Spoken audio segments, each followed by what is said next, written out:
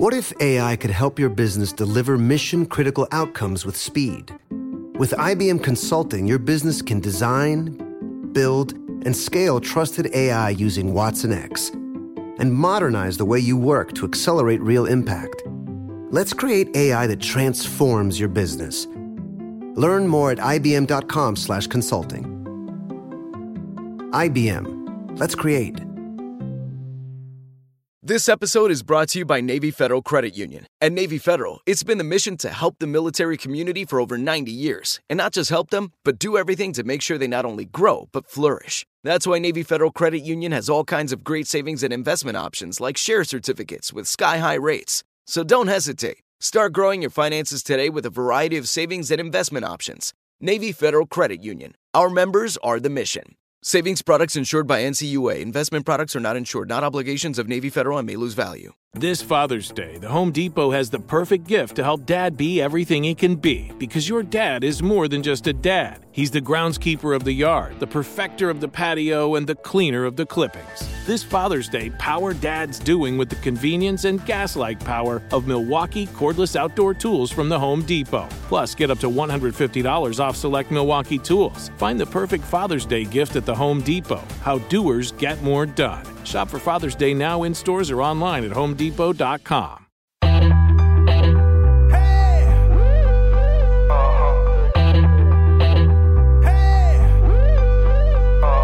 Caroline, she's a queen of talking. Hey, what's on your mind? She's getting real, not afraid to feel. Talking soul to soul, just let it flow. No one can do it quite like Caroline. It's time for Caroline. I am so excited to be here with Jenny Reimold. What's up, girl?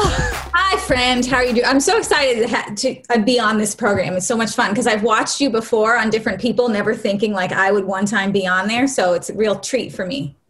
Well, that always makes me feel super flattered when someone says they are excited to be on my podcast, because I'm just like chugging along doing it. And you know, like when you're doing something in your own lane, you don't ever really think that anyone else cares, even though I know they do. But absolutely, absolutely. I think you are fabulous in so many ways. You're, first off, gorgeous, which I don't know how you're looking so gorgeous during COVID all the time. I mean, you look so good. Curled hair, makeup with spray tan and a beanie work wonders. But I mean, you have to keep the spray tan up. How often do you spray tan? Well, it's the undressed tan. It's just like a lotion I rub on. Not even a spray tan. It's just a rub-on lotion. Jess Southern, is that her Yes. brand? It's awesome. Is it awesome? It's amazing. The medium, she just came out with like a medium dark one, and I just put it on Sunday night, and it kind of lasts through the week. So just after showering, I just put it on Sunday, and I'm good.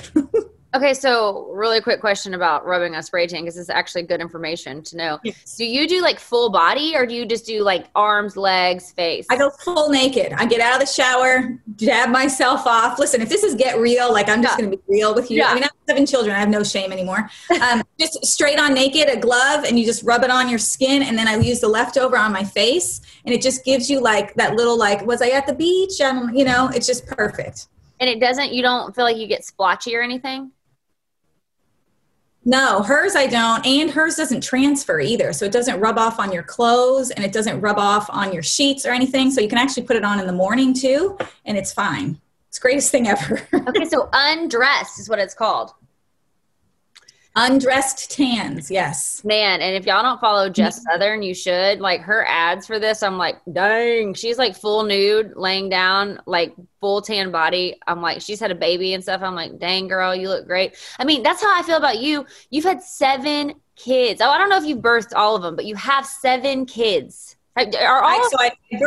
So I only adopted one. Okay. I have 7 total, but I had a stillborn daughter as well. So I have birthed 7. I've had 5 C-sections, 1 natural delivery, and then 1 stillbirths. And I've been pregnant, though, total of 10 times. So I've had 3 miscarriages, 1 stillbirth, so that's 4. 6 I've birthed myself by a C-section, and then the 1 natural.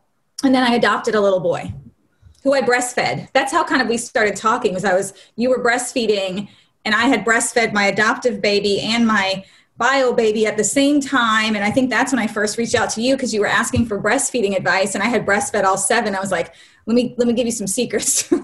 So is your adopted son and your youngest child, are they the same age? They are, my 5 youngest are all 18 months apart. So when I found out we were adopting, I was still breastfeeding a 13-month-old. And I said, well, I'll just hang her on and we'll just see if I can carry that milk over. And by the grace of God, it worked. And so he was born and his birth mother handed him to me and she gave him a little colostrum. And then I followed with the breast milk and my body just knew what to do again. It was just like fully engorged all over again. Like I thought, I didn't even know if it would work because, breast milk for toddlers, or, she was 13 months. So it was, we were weaning, was different, but it's just an amazing experience. Okay. This makes me emotional. I already feel like I want to cry and we've just started.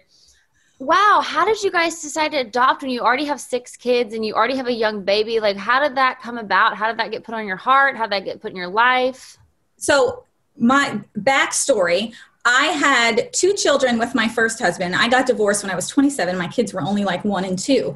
And then I remarried my husband, Nolan, and we had 5 little girls together, including the girl that I lost. And so I had 5 babies in 5 years. And then just something in the back of my head was always, I just wanted to adopt. I was always I always worked and volunteered in the adoptive community, women in crisis, women who struggled to keep their babies, things like that. And so it was always just kind of one of those things. I always say adoption is really a calling. And then I just happened to have a friend who was an OBGYN, and she called one Christmas 3 years ago and said, there are essentially, I think there were 6 Black baby boys that didn't have matches. And they were being born in the spring, which I didn't even know that was even possible. I was like, how does that even happen? I thought people waited forever. And we were living in Florida at the time. We just recently moved to Tennessee. And so, I got off the phone and I was like, how many? Yes, of course I am interested. And my husband, of course, was like, you're nuts. He knew that this was always on my heart. And I'm fortunate that he wanted a son, and we couldn't, after 5 girls, I think God was saying, you know what, this is not your plan. And after, 5 C-sections is rough. And so by Easter we had him. And so it was just kind of divine intervention that I was, weaning the one baby off, and then there was a call, and then it just all happened. So I think it's really, I don't have another word for it other than you just kind of know. Like if you want to adopt a baby and you are capable of parenting another child born to another woman, you just know that that's something in your heart that you can do. Wow.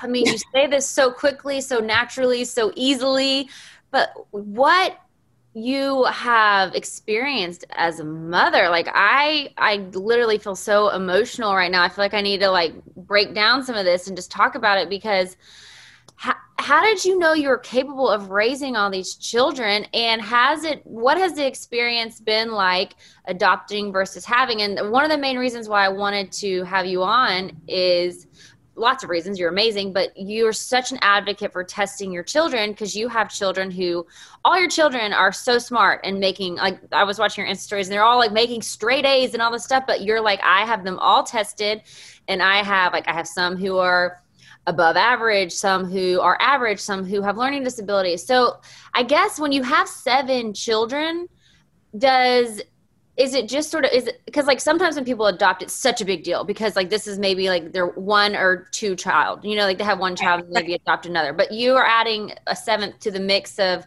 6 already. Does it just flow right in, or what is that process like? I think it does. And, when I was only 24 when I first got married, and I was 25 when I had my oldest. So I have right now a freshman at the University of Alabama, and I have a kid who is potty training, so I have this big gap, and I never intended on getting divorced, obviously. And I certainly didn't start off saying, I'm going to be the girl who has 7 kids. It just didn't happen. And so, once I got remarried, I knew we would have some, and some we planned, and some were a few surprises. And so I think after I lost my daughter, Elizabeth, I was just grateful for whatever came my way. And I think once you get to 3 and 4, you are already outnumbered, sort of. And it's no longer man-on-man coverage. It's more like zone coverage. And so you develop a system of what works in your family. And so for me, and I told you, I have a master's degree in education. So I had some kind of foundation of what works, how to get kids to study, positive reinforcement, behavioral techniques. So I had that. So once, baby 6 came around and baby 7 came around, it was kind of like, it's just, adding to the flow. It's just more mac and cheese. It's a little bit more scheduling. It's having a master planner. It's those kind of things. I don't think it wears on me any more than the others. I mean, obviously 5 Under 5 was kind of rough at one time, but you know what else is rough? Teenagers are rough. Like going through teenage girl drama again. That's really rough. You know, having elementary girls fighting over stupid things, that can be rough. And so I think developmentally, you just kind of, you know, chug along with these different developmental stages and you learn to cope. And whether, you know, biological, adopted, for me, there was no different. And I explained it, you know, and I've said this before, and I've done some interviews on adoption before, because there's typically one parent that drives adoption, and typically that's women. Statistically, that's women. And so when my husband and I were discussing it, I said, you know, there's something that, and it's a different, because my husband has stepchildren too. And he said, you know, how is the difference? How do you love another child? How do you know? You know, with stepchildren, I feel like, you know, they have a father, you know, they're taken care of. You are kind of this bonus influence in their life. When a woman gives you her child, and that is all you know, that is all that baby knows, as you as the mother and him as the father, that instinct just kicks in to just be like, you are my baby, I am your mother, and this is how it goes. And I think for me, there is no difference. I would throw myself in front of a car for any one of my children. And I think when you are just given that opportunity, it's just really like, that's your baby. Wow, Jenny. So I've had one miscarriage, and it was early on, and God, why am I crying already? I know. It wrecked me. Like, it wrecked me. And right. How did you make it through, Elizabeth? It was rough. Sorry. And it's funny because it was just the anniversary of her passing on the 6th of December. So Christmas is always rough, because I remember I didn't want to get out of bed. You know, I had to go in and deliver a child that I knew I was not taking home. And then I had to have a funeral for her. Yeah. And I have lost babies at various points before, but this one was obviously harder. And I think I didn't know at the time, like I know, like I spent the first 2 weeks in bed. Like I remember thinking to myself, this is not happening to me. Like this, I remember laying in my bed, like this has to be a dream. This is not happening to me. And then, you know, 2 weeks in, and I got some counseling, and I think I even was on a little antidepressant, Wellbutrin or something, to just get me, because I had other kids to care for. Yeah. But then ultimately, that made me a better adoptive mother. And it made me, had I not lost Elizabeth, my daughters Maggie and Charlotte would not have been born, because the timing would not have worked out. And I always say that maybe that was the bigger plan somehow, that knowing what it's like to leave without a baby in a hospital makes me be more empathetic towards birth mothers, because I know that pain.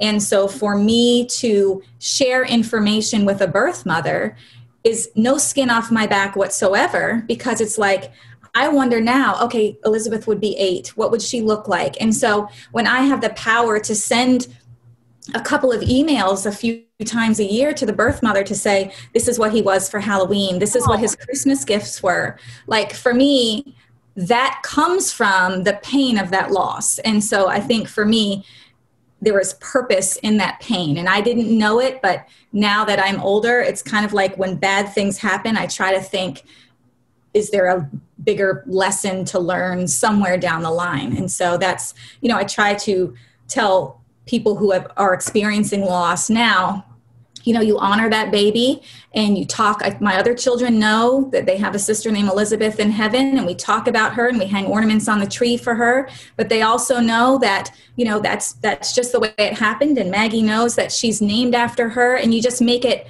a part of your life and your family, instead of, it was a loss I didn't get to keep, you know? Wow, yeah. She's still with me. So in counseling, I learned you talk about her, you give her a voice, and her voice is my voice. And so I think that's how you learn to move forward. So because I have had a couple friends who have lost their babies at birth, and it's, oh God, but like you have moved in. I'm sorry, I'm so emotional. This no, it's okay. It's so powerful. You moved into just taking ownership of this is how it was. Elizabeth, this was her journey. Like, I'm going to honor it. I'm not going to bury it down deep in my heart and never talk about it and just like live with that pain for myself. You decided to share her story and her life. Right. And it's funny because even my mother is like kind of very conservative. She goes to church every Sunday, but things in that generation were not talked about. Like if you lost a baby, you didn't talk about it. So even my own mother was kind of like, I don't know why you're sharing this stuff all the time. Like she just didn't understand why. And for me, it was kind of healing in a way where, at the time, I had 5 daughters. One did not make it. But I have 5 daughters. And so when we decorate when we have a stocking for her, and I went to a counselor and one baby that I didn't know the gender. They said, just give it a name. What do you think it was? Give it a name. And that is kind of how you heal. Was it a miscarriage? You said you didn't know the gender. Right. I didn't know. It was like, I don't know, 11 weeks or something, but 10 weeks. 3 miscarriages and 1 stillborn? Mm-hmm. Mm-hmm. And they don't know. And it's funny because my sister had 9. 9 miscarriages? What? Mm-hmm. And so she had babies. She's had a lot of, they said she'd never have sons. She had some at 38, but no one ever knows why. I went to a specialist in Jacksonville, Dr. Samuel Brown. He's amazing. He has different offices around Florida, but he believes a lot of miscarriages, especially repeated miscarriages, are from microscopic blood clots, and especially if they're kind of habitual.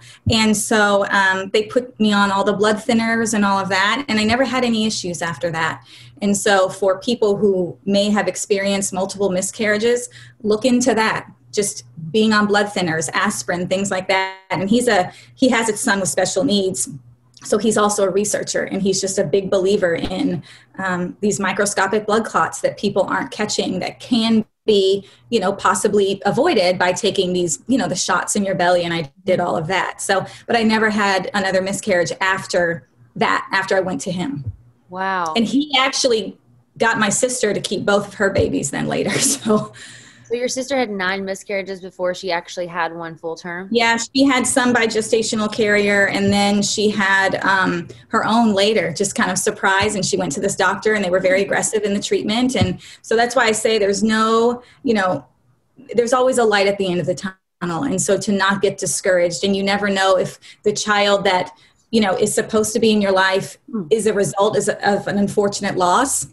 You never know if maybe you're called to adopt, maybe you're supposed to adopt. You just don't know. And so it took me a while to get to that point to understand, because obviously I was like, why is this happening? Especially after Elizabeth, like I said, I couldn't get out of bed, but I think you just learn to, you just learn to know that things will be okay. Like it will get better.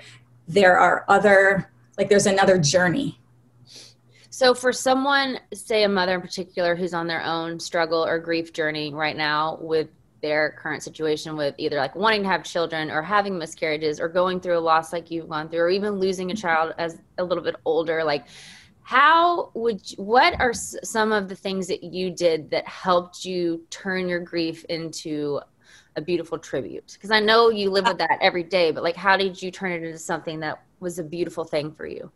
So I had her, first I had her footprints put onto some jewelry, and I wore those a lot. Stella and Dot, the jewelry company, you can engrave great little bar necklaces. I had her name engraved on a necklace that actually just broke, but I wore that every day, all the time.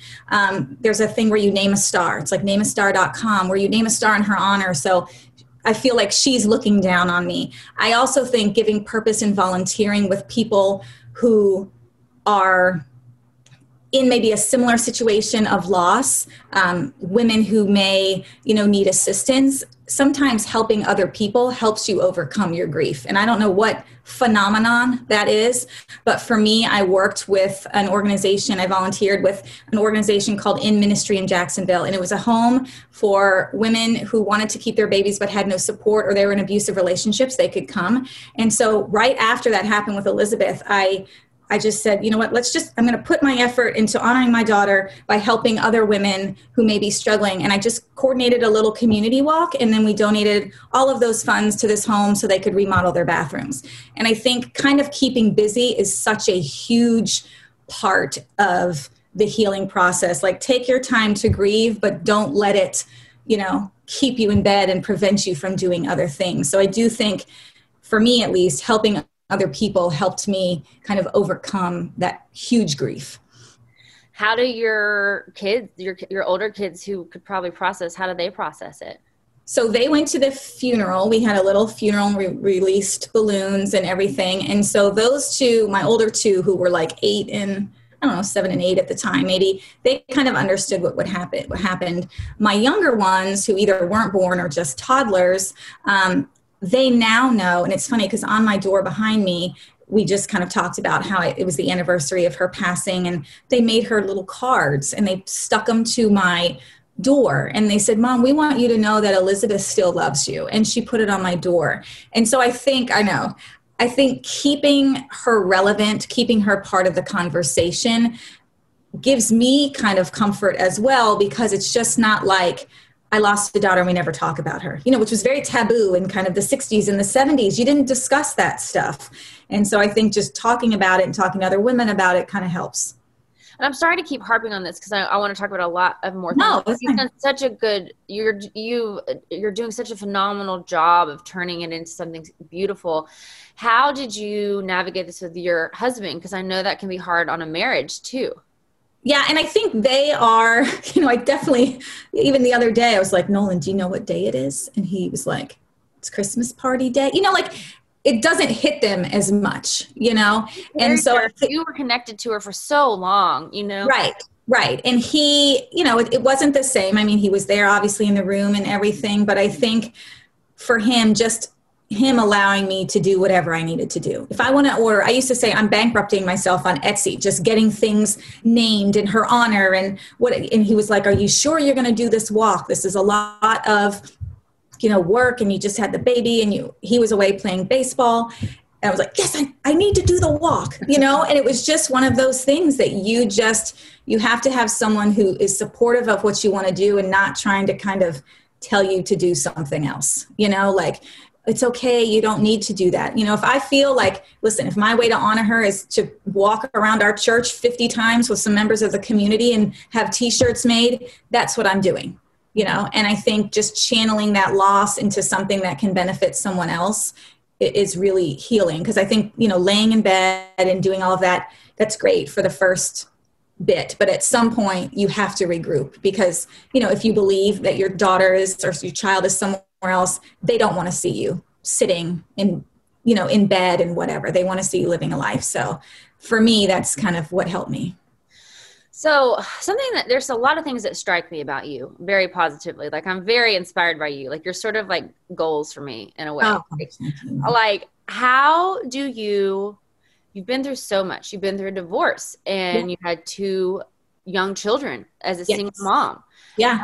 I kind of want to lay out some things I want to talk about, and then you can talk about them how you want. So that's a huge chapter of your life. You got married, divorced with 2 young children. Now you're navigating. And I saw you kind of talking about how you became a personal instructor and you're able to take your kids to the gym. But like everything that hits you that feels hard and overwhelming, I feel like you have come up with a way to make it work for you, to make it good for you, to make it a blessing for you, to make it a blessing for your child and the children in the best way possible. So that's a huge thing. Like becoming a single mom at such a young age with 2 young children, like that's overwhelming. Like how did you navigate that? Well, and I was the first person in my family to be divorced, and I was only, I was 24 when I got married, 25 when I had my first, 26. Yeah. And then I was like divorced by 27, like I was very young. I was still in my 20s. And so I remember it was really hard and really rough. And I was in a city that wasn't mine. And I remember and my dad just happened to be there. And I was just having one of those days, like I cannot do it all. And I was on my floor just crying. And my dad, who was not a man of many words and not an overly emotional guy either. He was 5 brothers, son of a military guy, doesn't show much emotion.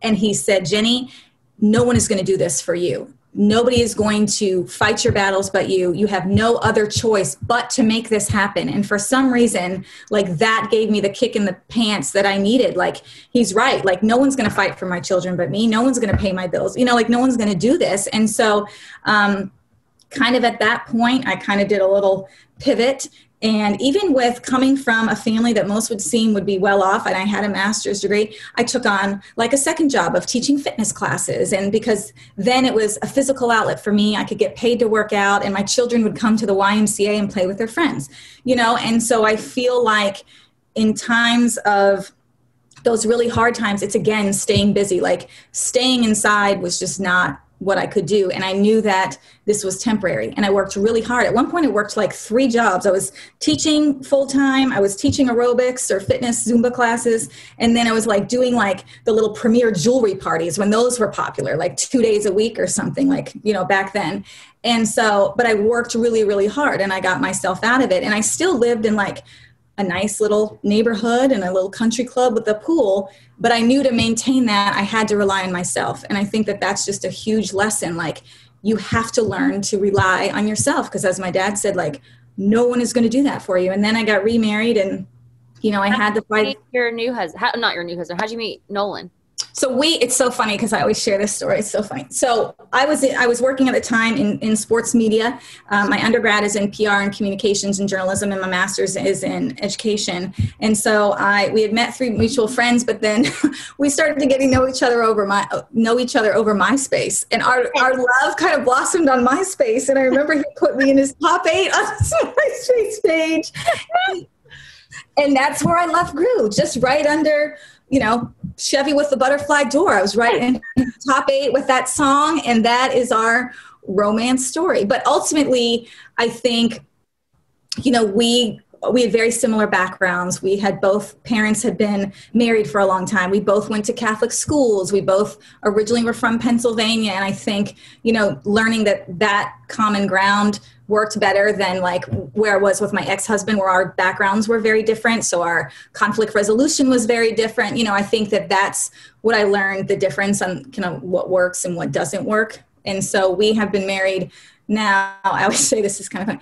So we had a baby before we were married. And so depending on who you ask, if you ask my 10-year-old, we've been married 11 years. If you ask the real answer is 9. So, you know, is what it is. But, you know, I said the first time I did it all right and it imploded. And so this time we backed into it and it worked out. You know, I am such an advocate of just doing it your way. Like, I have met so many incredible people with beautiful, messy, amazing lives. Right. And it's like, there is no right way. I mean, you can do everything right. And like you said, it can totally blow up in your face. You can do everything right and it can go right. You can do it all in a different wonky order. But like, who made this order? Anyway, I understand like I understand why things are put in place, because it makes sense. But like, ultimately, it's your life. It's your heart. It's your journey. And so whatever feels like the right thing to do for you, that's it, in my opinion. Well, and it wasn't even like a plan. It just kind of happened that way, you know? And so we just kind of rolled with it and it worked for us. And and here we are. And it's funny because, you know, now we have this big family of 7 children. We met on MySpace, you know, like it's just a funny story. And is it a little unorthodox? Sure. But does it work? Yes. And so that's why, you know, I'm just a big believer in just kind of, I don't know, just kind of going with the flow. And I've learned now in my old age to just kind of, I always think that there's got to be a purpose or something. There's a bigger story to be told. Your old age. Okay. Well, you're aging. I need all your tips. Like, you're aging perfectly. You are like, you look like your oldest daughter. I saw you guys doing like dance moves together. And I'm like, first off, goals, because I feel like you, and this is just from an outsider's perspective looking in. I don't obviously know the ins and outs of your household, but like, I feel like you are kind of that mom who enforces the rules. They know the boundaries, they know the guidelines, but then also you're their friend and you hang out with them and you do TikTok dances and you like, you know, you also have that friend vibe with them as well. Well, and this is what I said. I said, you know, I am a mom and I'm not here to be your best friend, but that doesn't mean we don't have a wonderful relationship. Mm-hmm. So we have high expectations. We have consequences for behavior. We have, you know, standards of like, no, you're not going on a vacation with your boyfriend to the Bahamas at 16, like some of your friends. Like, we don't do those things. Like, that's not what we're doing. But I absolutely will do every TikTok dance you ask me to do, because that is parenting, that is bonding, that is, we love to go shopping together. And I take my son, he's a baseball prospect, to all these baseball tournaments and all of that. And so there is, I think sometimes people get confused. Like, there are certain things in terms of a friend that you don't share with your daughter, your children, like there's, things I share with my best friend that I'm certainly not sharing with my teenagers. But I think people get confused that, maybe an authoritarian or disciplinary figure cannot have a close relationship with their children. And it's just simply, not true. And I think one of the big things, and I advocate for this a lot, is learn what your kids love to do and be part of that. Like, they don't want to be part of your world. Like, no 13-year-old wants to talk about bills and things like that. They want to do TikTok dances. So do the TikTok dances with them, and they may not always want you to do stuff with them, but sometimes you have to force it, because that, I think, now we're going on to parenting, but you start to lose kids around 8th, 9th, 10th grade. They don't want you around. So you kind of got to kick the door open sometimes and be like, you know what, we are going on a family adventure today, or we're going on a they don't want any part of a lot of the family adventures. But like, we did goat yoga. I take my husband on silly adventures, but my teenage son was like mortified. We were in New England and he's like, we're doing goat yoga. And then the videos of him are hysterical, like he didn't want to do those things. And then the other day, as embarrassed as he is that I was doing TikTok with his sister, he reposted us on TikTok. He was proud of it. He was proud of it. And then we're talking to a TV producer right now, and he's always, we don't need to do that. And then some guys on his baseball team said, you guys are going to get your TV show? Jack said you're going so it's kind of like they're listening. They watch what you do. And it was, for as much crap as he gave me about the TikTok, to see him repost that was kind of like, oh, he does like me, and it's normal for them to want to push you away. But I say, as a parent, like, there's a difference between, not wanting to like come down and sit at the table and stuff versus retreating in your room to play video games all the time. Sometimes you got to pull them out, make them come up for air. Father's Day is coming, a day we celebrate the guy who's always there for us. To crack a dad joke. Well, you know what's not a dad joke? Getting $50 off the Bartesian Premium Cocktail Maker with the purchase of his favorite cocktail capsule pack. $50 off. No dad joke. See, this is a dad joke. I lost my glasses today, and guess who I bumped into? Everyone. But the Bartesian Cocktail Maker, it's no joke. Each cocktail capsule contains real fruit juices and all-natural bitters, so Dad can make over 60 premium cocktails he loves. Sidecars, old fashions, gimlets, all with the push of a button. So, for the dad who loves a cocktail with friends and a good joke from time to time, get the Bartesian Premium Cocktail Maker. $50 off now until Father's Day. Visit BARTESIAN.com/father to get 50 off the best premium cocktail maker for dad at the best price for you. Bartesian, premium cocktails on demand. This is it. Your moment. This is your time to make your comeback with Purdue Global. When you come back with a Purdue Global degree, you create opportunity for yourself, your family, and your future. It's a degree you can be proud of, a degree that employers will trust and respect. Purdue Global offers working adults like you over 175 flexible degree programs to meet your specific career goals. These include associate, bachelor's, master's, and doctoral degrees and certificates. Purdue Global degree programs range from nursing to business to communication and more. Whatever your interest, we have the degree that will move you forward. You have the knowledge, you have the experience. Now it's time to get credit for the work you've done and earn the recognition you deserve with Purdue Global, Purdue's online university for working adults. You know you're worth it. We do too. So don't wait another second to get the degree that will take your career to the next level. Start your comeback today at purdueglobal.edu. Diamonds Direct has done it again. This month only, get ready for an offer you can't resist. Buy a natural diamond engagement ring of 1 carat plus and receive a free natural 1 carat diamond tennis bracelet valued at $2,000. That's right, a stunning diamond tennis bracelet at no extra cost. Imagine giving her the ring of her dreams and her wedding gift all at once. So hurry into Diamonds Direct. Your chance to get a free tennis bracelet will not last long. Details at diamondsdirect.com. Gosh, I have so many questions flooding my brain right now. So I want to start with just like the testing, because you've been such an advocate for that, about how you do have these 7 children and all of them are different needs educationally. Right. And they learn differently. They are different people. Right. Tell me about testing and why that is so important. Okay, so I think people need to understand first. So I am a mother of 7, but I was a teacher and I do have the educational background to start noticing things that maybe are red flags for little ones. And so with my oldest daughter, when she was in kindergarten, there were just some things that, she was struggling to get. And just in your head as a mom, it's one of those things like, is something going on, or she didn't get enough sleep? And so I always say, when you start having those thoughts, that's where you go and get these tests. And the tests I'm referring to are called psych ed evals, psychological educational evaluations. And what those do is they get a history of the pregnancy and things like that. They test aptitudes, and they can do this at 3, 4, 5. I mean, a lot of these tests can be done very, very early.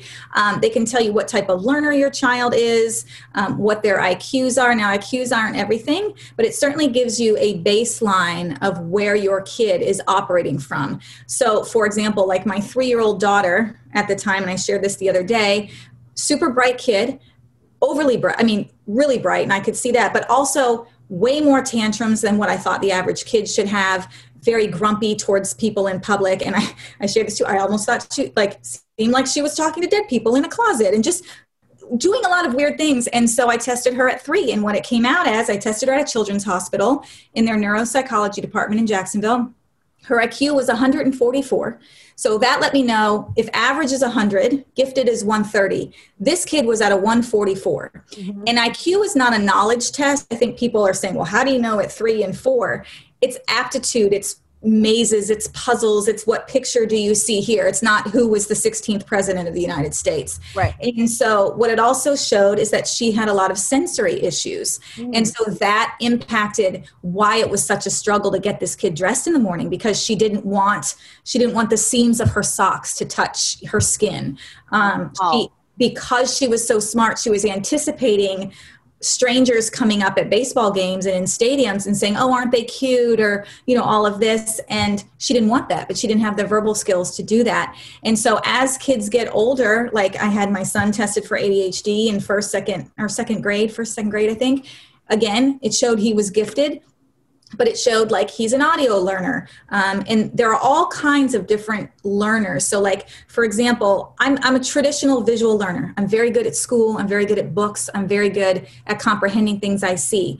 But audio learners, those are people who would prefer to hear things on tape, have discussions with you, learn that way. Typically people who are really good in music are audio learners. People who can like pick up a guitar and play a song are audio. And then you have kids who are amazing with Legos and stuff like that. And so I always say, if you can imagine what school would be like for children as in early preschool and early elementary school, their parents know like, hey, this is the way this child learns. This kid has a little bit of an attention problem. This kid is actually gifted, but if she's wearing scratchy clothes, she may be thrown off with her learning. And so I said, like, for me, and my mom was a public school teacher. I got put in gifted classes in the first grade. So from age 7 on, I was in all of these advanced classes with all of these activities and things like that, where in contrast, a very good friend of mine did not know her son had an IQ of 70, which is typically in the range, educably mentally handicapped, but presented well, normal kid, played soccer, but struggled his entire life. And so he might be getting in trouble. Say his parents are like upset with him, like, why aren't you getting great grades? Or his teachers are like, why are, like, he might be getting pressure to be doing better in school, but really he's just doing the very, very best he can. This is cutting out. Hold on, it's cutting out. Can you hear me? Are you there? Yeah. Can you hear me? Uh-oh. Can you hear me now? Yeah, now I can. So can you repeat what you just said? Yeah, I was saying, so that young child who had an IQ of 70, he might be, is it cutting out again? Hold on, it's cutting out. I don't know if that's me. I can see you. You're working well. Okay. Yeah, I can. Okay. Hello, hello. Hey. Hi. It's like spotty. How is it now? How are we doing? Now it's fine. Now it's fine. Is it fine? Yep, it's fine. Okay. Okay. Yeah. Still good? Okay. Yep. So I was saying to that child who had the IQ of 70, are we still good? Yep. He might be getting in trouble from his teachers and at home from his parents because he's not making great grades when really he's doing the best he can, but nobody knew that he was struggling. I think this is so brilliant. And I wish every child was tested. And you said something too, like, don't be scared of a label. It's not to put a label on you to make you feel bad about yourself as a child. No. It's so your people who are helping you to learn, like your parents and your teachers, can help you help yourself. And this is how your brain processes information. No mother would look at a lump on a kid's neck and say, I'm going to wait a couple years to see how that develops, you know? And so you don't do the same with your kids' education or their learning, because learning is a lifelong process, you know? And if your kid is struggling in kindergarten, first grade, and the kid who had a 70, I happened to go with his mom to the meetings because she didn't know. She's not in education. She doesn't know what's going on or the specifics of all of these different things in the educational system. And he ended up dropping out of school. And that is because he struggled his whole life in school. And not until 8th and 9th grade did they realize his IQ is here. How can he be measured to do the work up here when his brain does not allow it? You know, and so that's why I'm telling all these parents, it's never too late to get tested either. Like my husband was tested as ADD as an adult playing baseball. It's never, ever too late. But if you are the parent who's questioning, like, oh, I noticed some things. If you are asking yourself, is my kid okay?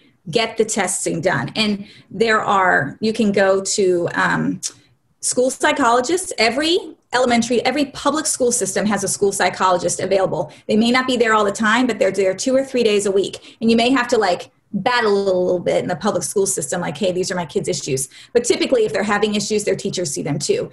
You can go to children's hospitals and to neuropsychologists, private educational psychologists. If you can afford it, that's what I would recommend, because they give the most in-depth testing. Sometimes it's a couple $1,000s, but to me, that's an investment in your child's future. Like, if you have to pick up an extra shift, take some extra nannying jobs or whatever you need to do. Like for me, that is just something that you need to know how your kid learns, because teachers cannot help your children if you don't know what's going on. Mm-hmm. You know, it's like the blind leading the blind. And if you get something, I was talking to somebody the other day and they couldn't figure out what was wrong with this student. And then the mom says, oh, well, he was born at 27 weeks. Okay, well, that's a lot of development that did not happen in utero. Mm-hmm. And so those things are super helpful. So that's why I'm just such a big advocate in getting tests done for your children, even if you are an adult who said, you know what, my whole life I struggled in school, I don't know, whatever. It's helpful for you to know, because sometimes that becomes a relief for both the parent and the student. Because if you are trying your whole life and I'm just not good at school, it may be not that you're not good at school. Your intelligence may be high average, whatever. Your brain is just processing information differently. Like ADHD is a central nervous system processing disorder. It has nothing to do with how intelligent you are. So sometimes having a diagnosis is a relief in saying, you know what, I'm not stupid.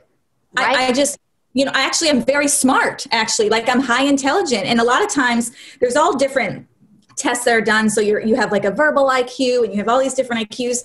And sometimes if your reasoning is lower, but you're great at your verbal and communication skills, that offsets a lot of that and helps you cope. So then your treatment is learning how to verbalize what you need, you know? And so that's why it's so much more than how well your kid does on a test. A test to me, my daughter does not do well on standardized tests, and here she's a straight A student at Alabama. It has nothing to do with that. It is basically, how do you learn? And once we know how you learn, how can we help you become better? So she uses this program called Quizlets.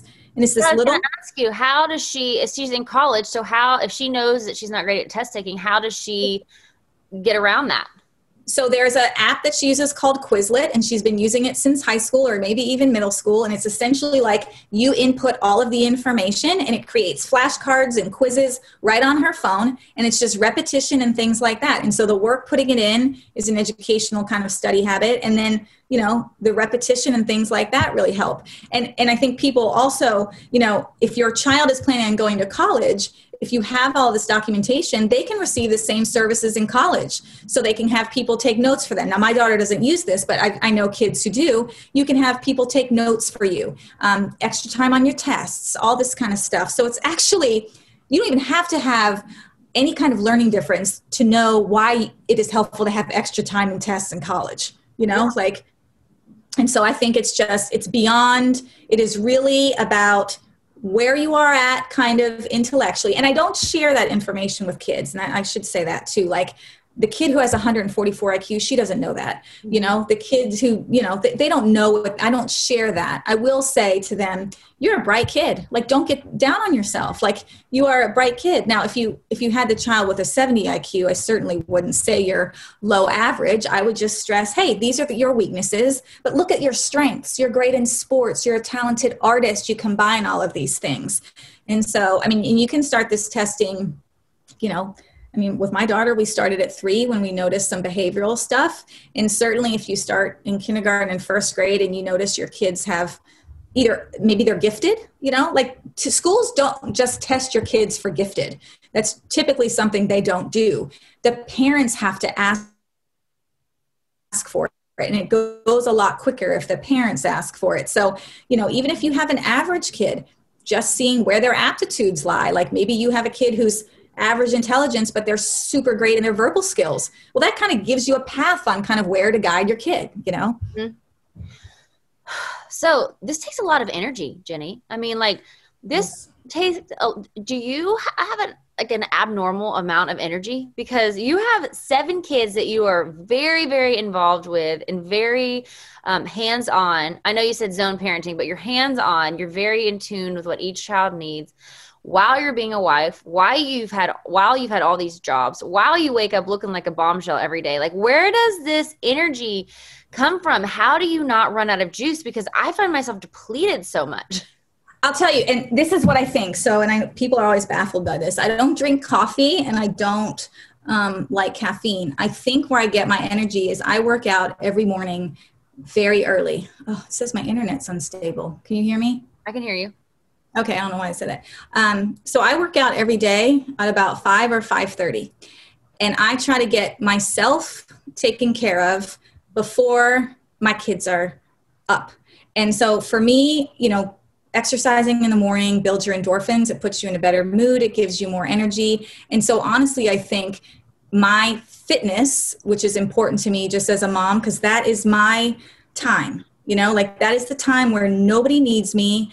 I don't have to worry about someone not being there, getting up, or what I have to do for my kids. And so for me, getting up early and exercising for an hour, I either go to Pure Barre or I built a gym in my garage that actually got on HGTV. It was a fun little project.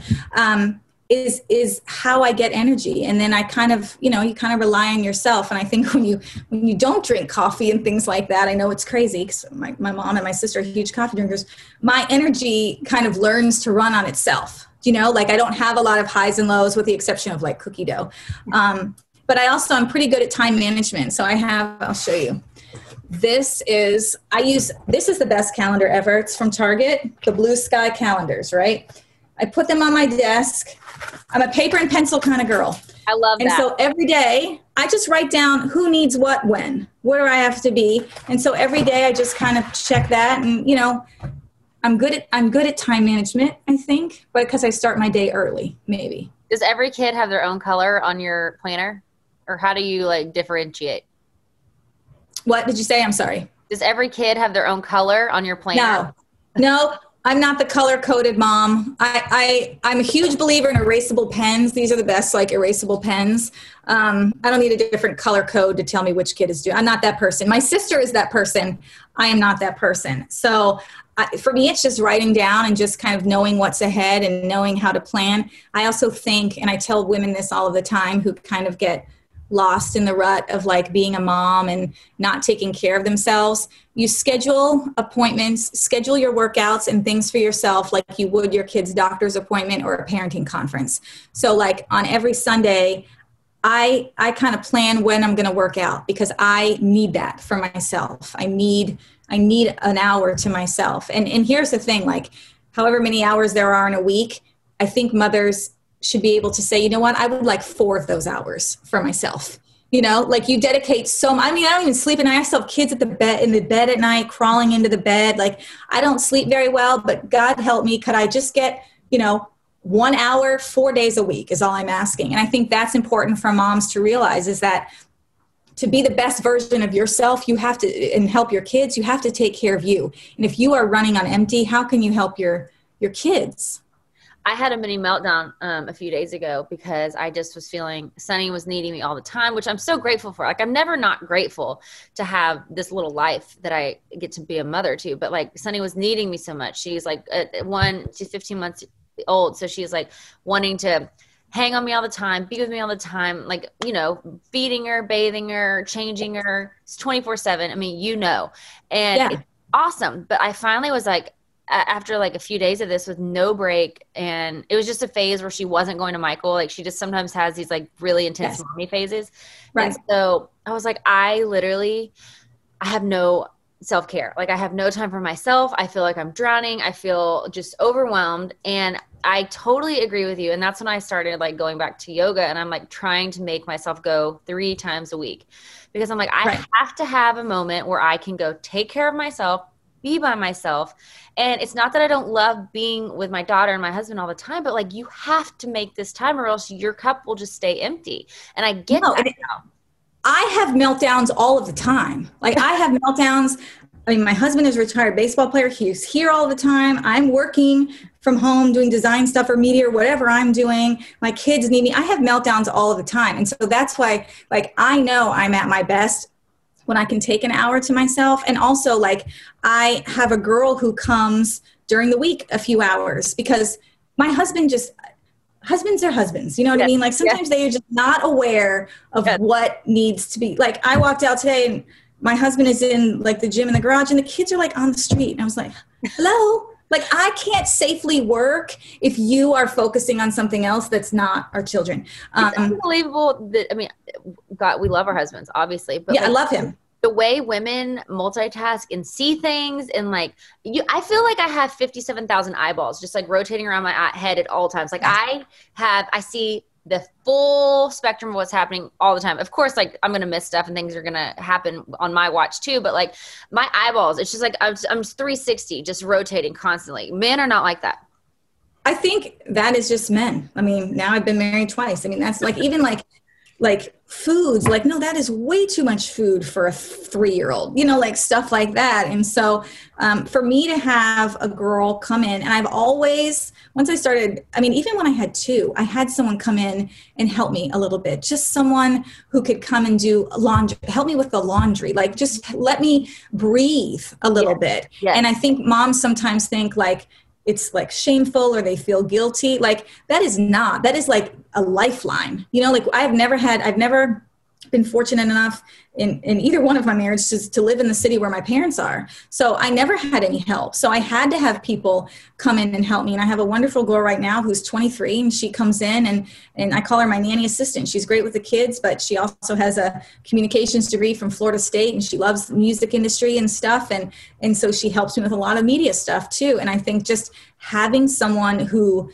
could you come for, and you schedule that person, I would like 2 hours of help, 3 days a week, laundry, picking up. I would like to go to the grocery store and the gym by myself. I mean, I think those are like small gifts mothers should be able to give themselves without feeling guilty, because ultimately, and I found myself, I've read a lot about this topic. It's called the emotional burden of parenting, where it almost always falls on the mom. The doctor's appointments, when they need their vaccinations, presents for the parties, like all of that always falls on the moms. And so having to maintain and mentally manage everybody, and then do the physical work of the kids at school, and, who are they running to when they need their mommy kind of situation, and having kids hang on you all the time. Like I say sometimes, like, I don't want anyone to touch me for an hour, Well, I've been telling Michael that lately. I don't want anyone to touch me.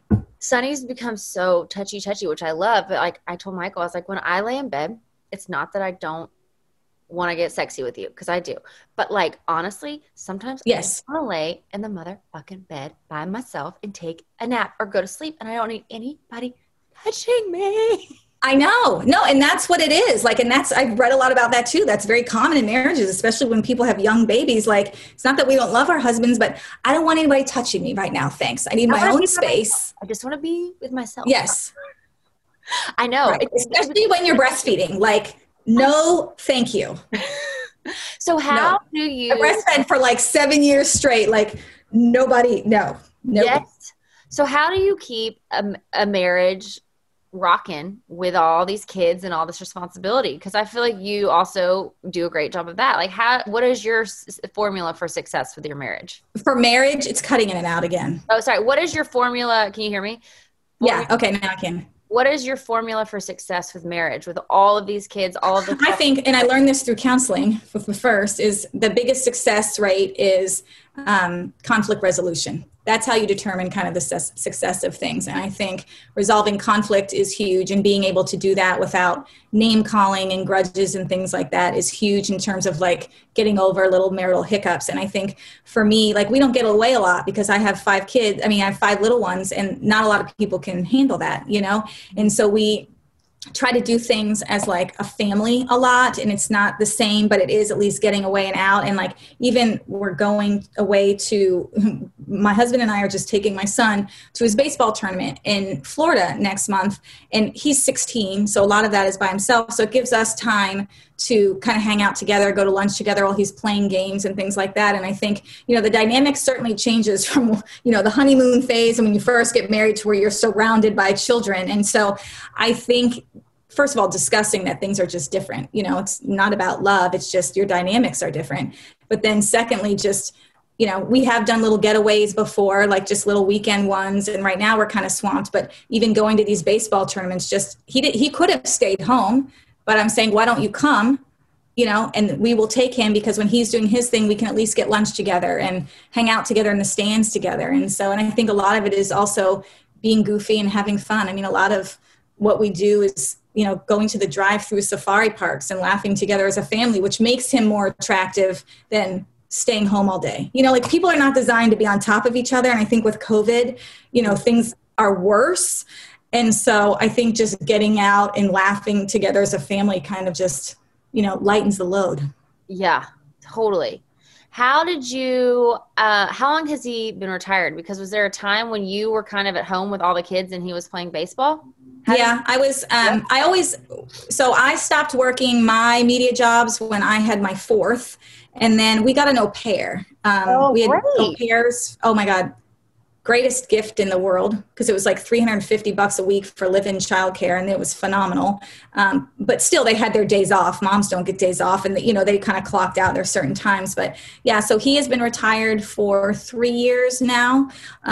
He played for 11, mostly for the Baltimore Orioles, and so it's kind of that readjustment too when they come back in, and all they've ever done is sports. I mean, it's kind of like, you know, like, I came from sports families, but it's not unlike music families, because it's like you're out on the road and you go to see them and it's so exciting. And then you're home, and like, especially with all these guys not traveling now, it's just like, okay, and now what? Like, what do I do now that I don't have sports? Like, what is my purpose beyond this? Mm-hmm. You know? And so I think a lot of those things kind of with music and sports are very similar in the lifestyle, and though it looks very glamorous, but a lot of times you're by yourself and they're on the road, and then you come home and it's a readjustment of sorts into that.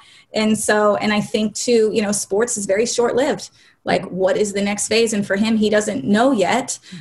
We're fortunate that he can kind of take some time off, but, you know, I didn't marry Derek Jeter either, you know, like you're going to have to do something at some point. And so I think kind of that is always difficult, you know, finding that next step. And when you have these kind of what seem to be glamorous careers, and then that's taken from you, then what?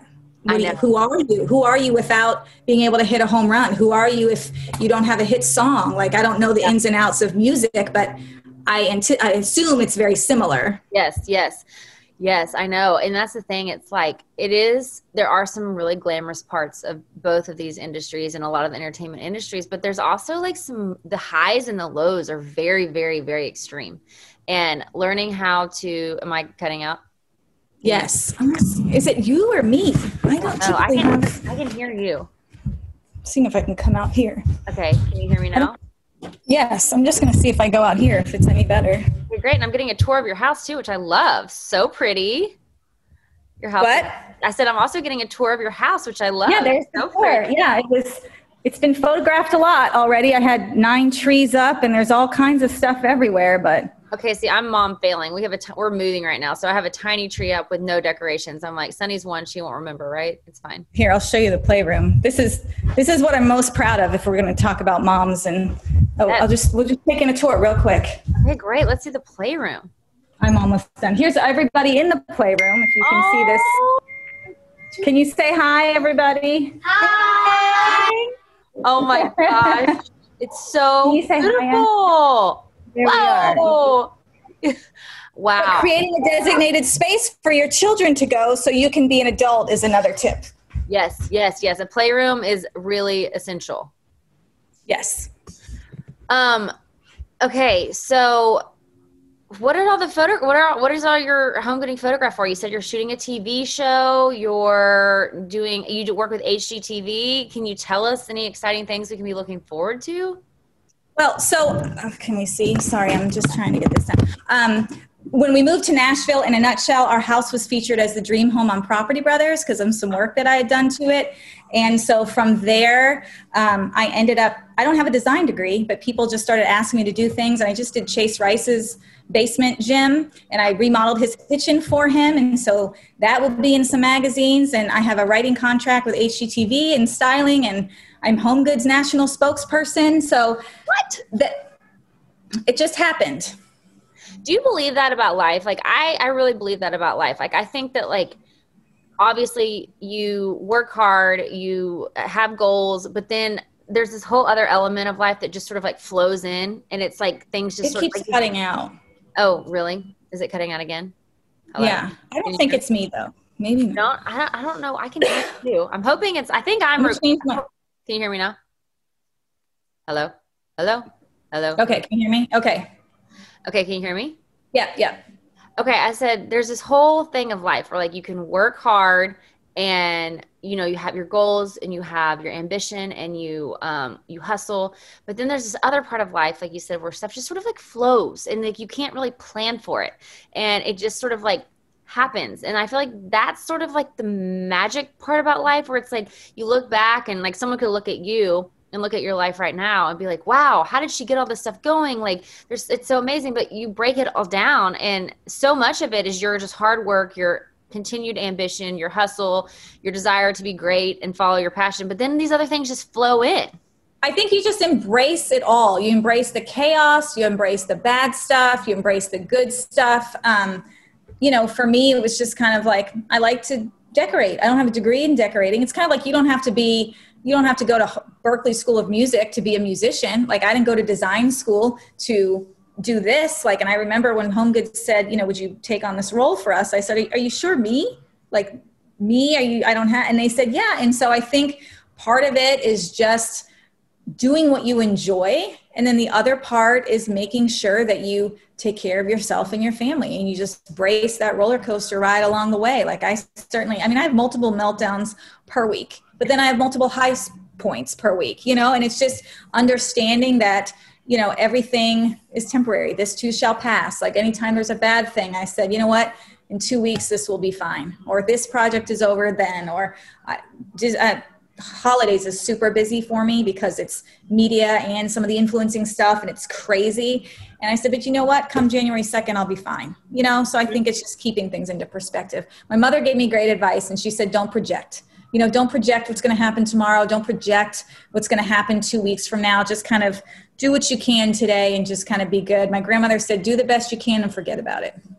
I love that. Do the best you can and forget about it. Right. I love that. Sometimes I get lost in an emotional mess of feelings and I'm like, I'm tired of that. I've got to get more of your mentality. I feel like you're more like, okay, let's have our moment. Let's feel it. Let's cry it out. Let's melt down and then moving on. Yes. And that kind of came with age though, truthfully, that's not how I operated in my 20s. But now I just know that everything always works itself out. It really does. Like it always works itself out. Mm-hmm. It does. Yeah. And you might as well not just sit around and be moping and obsessed and upset about it forever. Deal with it. Do the best you can. Make the best decision you can in the circumstance you're in and then move on. Right.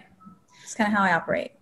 I love that. Jenny, I love that. Gosh, I could just talk to you forever. You're so inspired. We'll do that again when we'll have a play date with Sunny and Asher, the little ones. I love that. Okay. Yeah. So tell everyone where they can find you. And you told me how to pronounce your name. It's Jenny Reimold, but you spell it Terrible accent. It's at Jenny Reimold on Instagram, JennyReimold.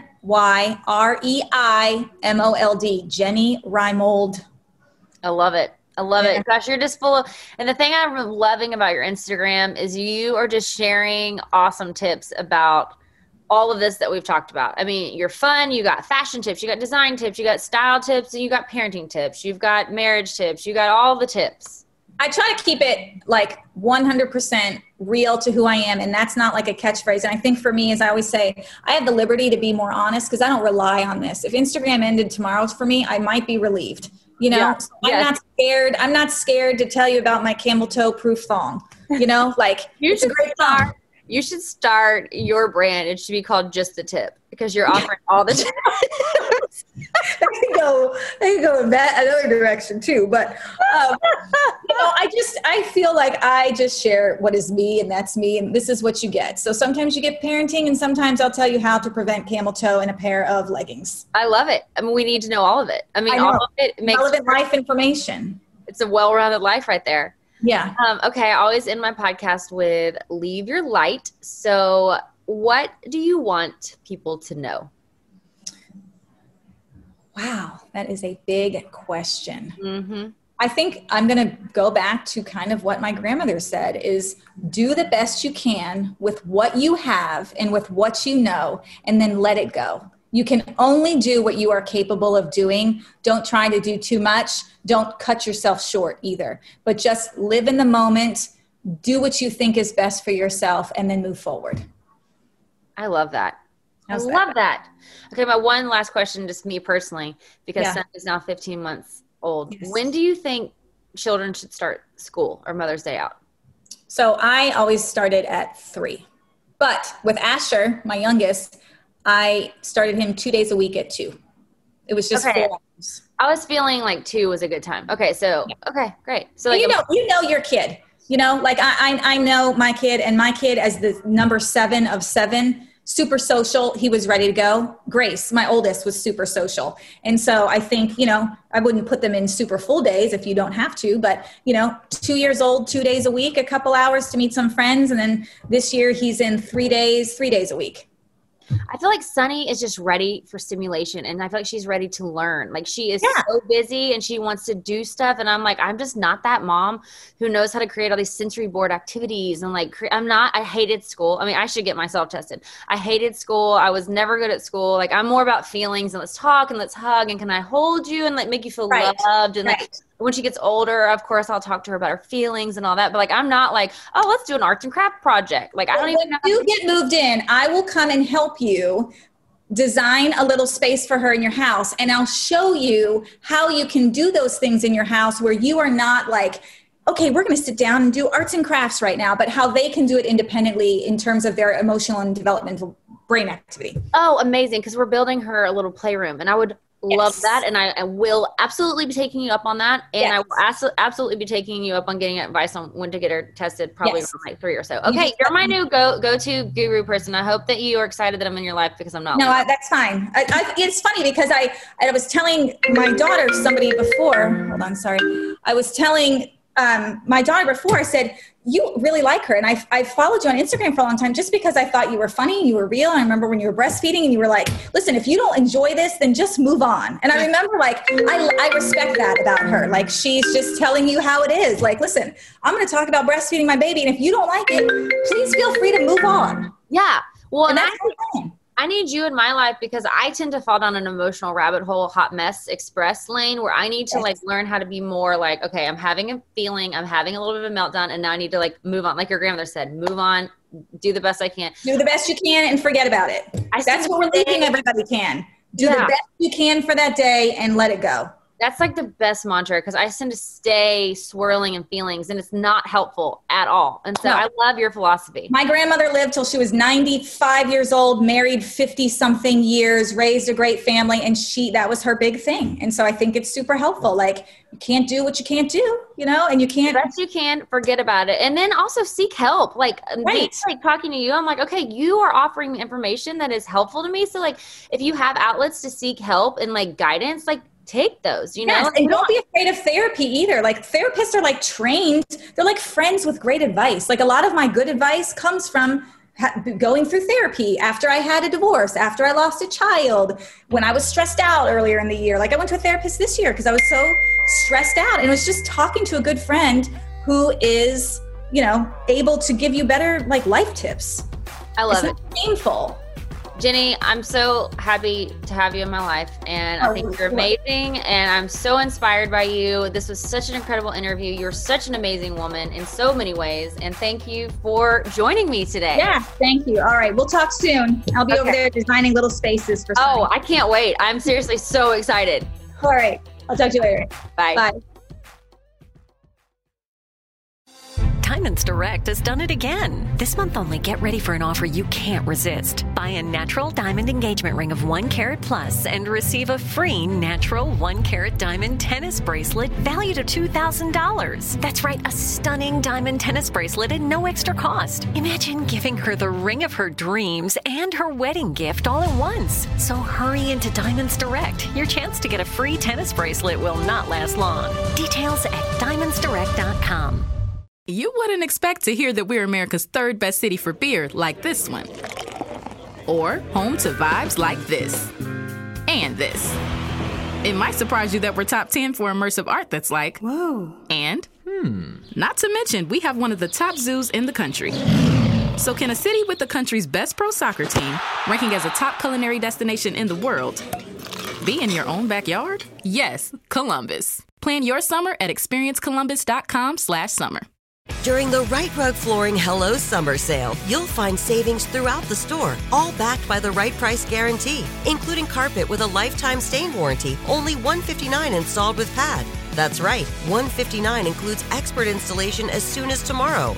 Visit rightrug.com, RITERUG.com to find a showroom near you or schedule a free in-home shopping appointment. Say hello to summer and save. Right Rug Flooring, right here, right now.